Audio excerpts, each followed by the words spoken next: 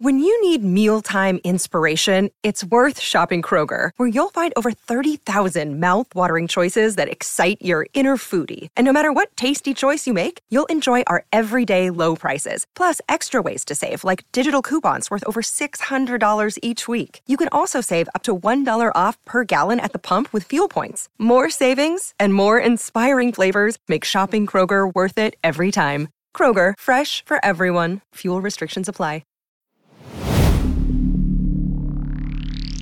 Spinner.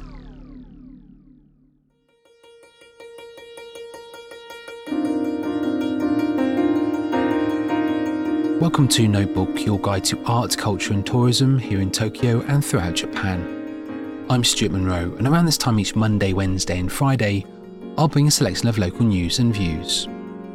On today's episode, Alice in Borderland, but first, ski jumping.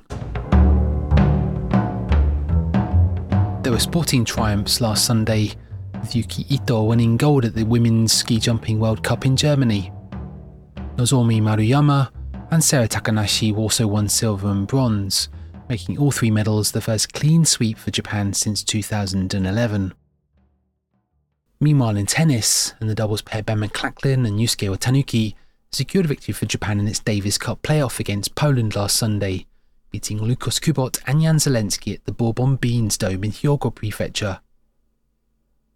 Yoshihito Nishioka and Daniel Taro had already won their single matches the day before, and now all four will play this September to win their group.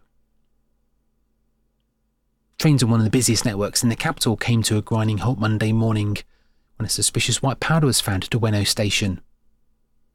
Police were alerted around 7:40 a.m.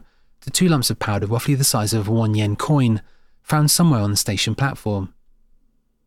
The powder is believed to have come from two old tablets, but neither showed signs of being toxic and no people were taken ill. Either way, the temporary halt affected up to 42,000 people on their morning commute, with trains finally returning to normal an hour later.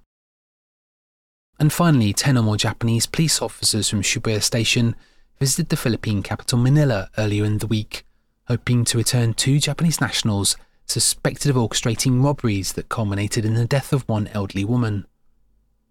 The deportation came before today's official visit from the Philippine President Marcos and his wife Luis Araneta Marcos, a Philippine lawyer and professor, and both are due to stay in the country until this coming Sunday.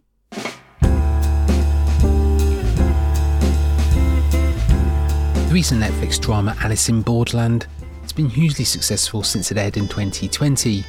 It's based on a weekly serialised manga story written and illustrated by Haro Aso, selling 1.5 million copies since it first hit shelves in 2010. The live-action adaptation centres on Arisu in a Tokyo bereft of people, and as the title suggests, it's a story very loosely based on Alice in Wonderland and Through the Looking Glass, both by the English writer Lewis Carroll. Yet Alice in Borderland, or Imo no Kuni no Arisu, reimagines the young girl Alice as a reclusive male gamer, Ryohei Arisu, a stubborn, precocious and curious young man who spends his day hanging out with friends Kurube and Chota, or losing himself playing online shoot-'em-ups. One afternoon the trio run amok, caught up in the crowds of Shibuya, and at one point fireworks are seen off in the distance, and while hiding from police in a station lavatory, they return to find the city completely abandoned until they're suddenly greeted by a voice telling them to enter their game. It's here that the city he knows as Tokyo is revealed as Borderland, a game city he must play to survive. Each success grants him a playing card, where the suit of each card denotes the type of game, and the card number its level of difficulty. Every effort's made to fathom why this is happening, sending Arisu in search of the beach, a large hotel on the edge of the city, inhabited by other players and run by the Mad Hatter, who believes collecting all 52 cards will guide one player, and one player alone, back to the real world. Despite appearing like the real thing though, much of Tokyo in the Netflix series is invented, with elements drawn from areas in and around Shibuya. Shibuya Scramble, for example, the store It's Rabbit Hole, is a sprawling 6,500 square metre replica built on a studio lot north of Tokyo, while the connecting roads of central Tokyo and Shibuya Station itself have all been remade with CGI. Other locations include Toshima-en, one of Japan's oldest amusement parks in Nenema, first opened in 1926 but now permanently closed, making way for a new Harry Potter theme park due to open later this year.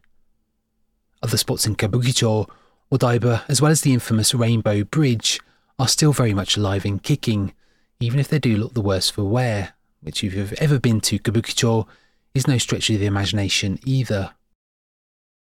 The first season debuted in 2020, with Season 2 debuting last December. Season 3 seems almost guaranteed, although is yet to be announced. In any case, a new season will likely not appear until 2024 at the earliest. And while Alice has much in common with other recent series such as Squid Games from South Korea and the Hunger Games films from the US, Alice has managed to develop its own following. And the series is not without a sense of humour too, and the fact that it's also been dubbed in English will only help it translate to audiences around the world. The latest season took the number 1 spot on global non-English TV listings, with 61.2 million views in its first weekend. It's also set the record for the most hours viewed in 1 week for a Japanese series. Season 2 made the top 10 list in 90 countries on its first week alone, while Season 1 returned to the number 2 position in global listings and reached the top 10 in more than 30 countries, with both seasons still available to watch on Netflix. That's it for this episode of Notebook. Be sure to check in on Friday, February the 10th. And if you've enjoyed this or any of the episodes so far this year or throughout 2022, you can rate us on Apple Podcasts or spread the word online. You can also email the Notebook team, notebook.podcast@gmail.com, with thoughts for future episodes. Until next time though, thanks for listening. This has been Notebook.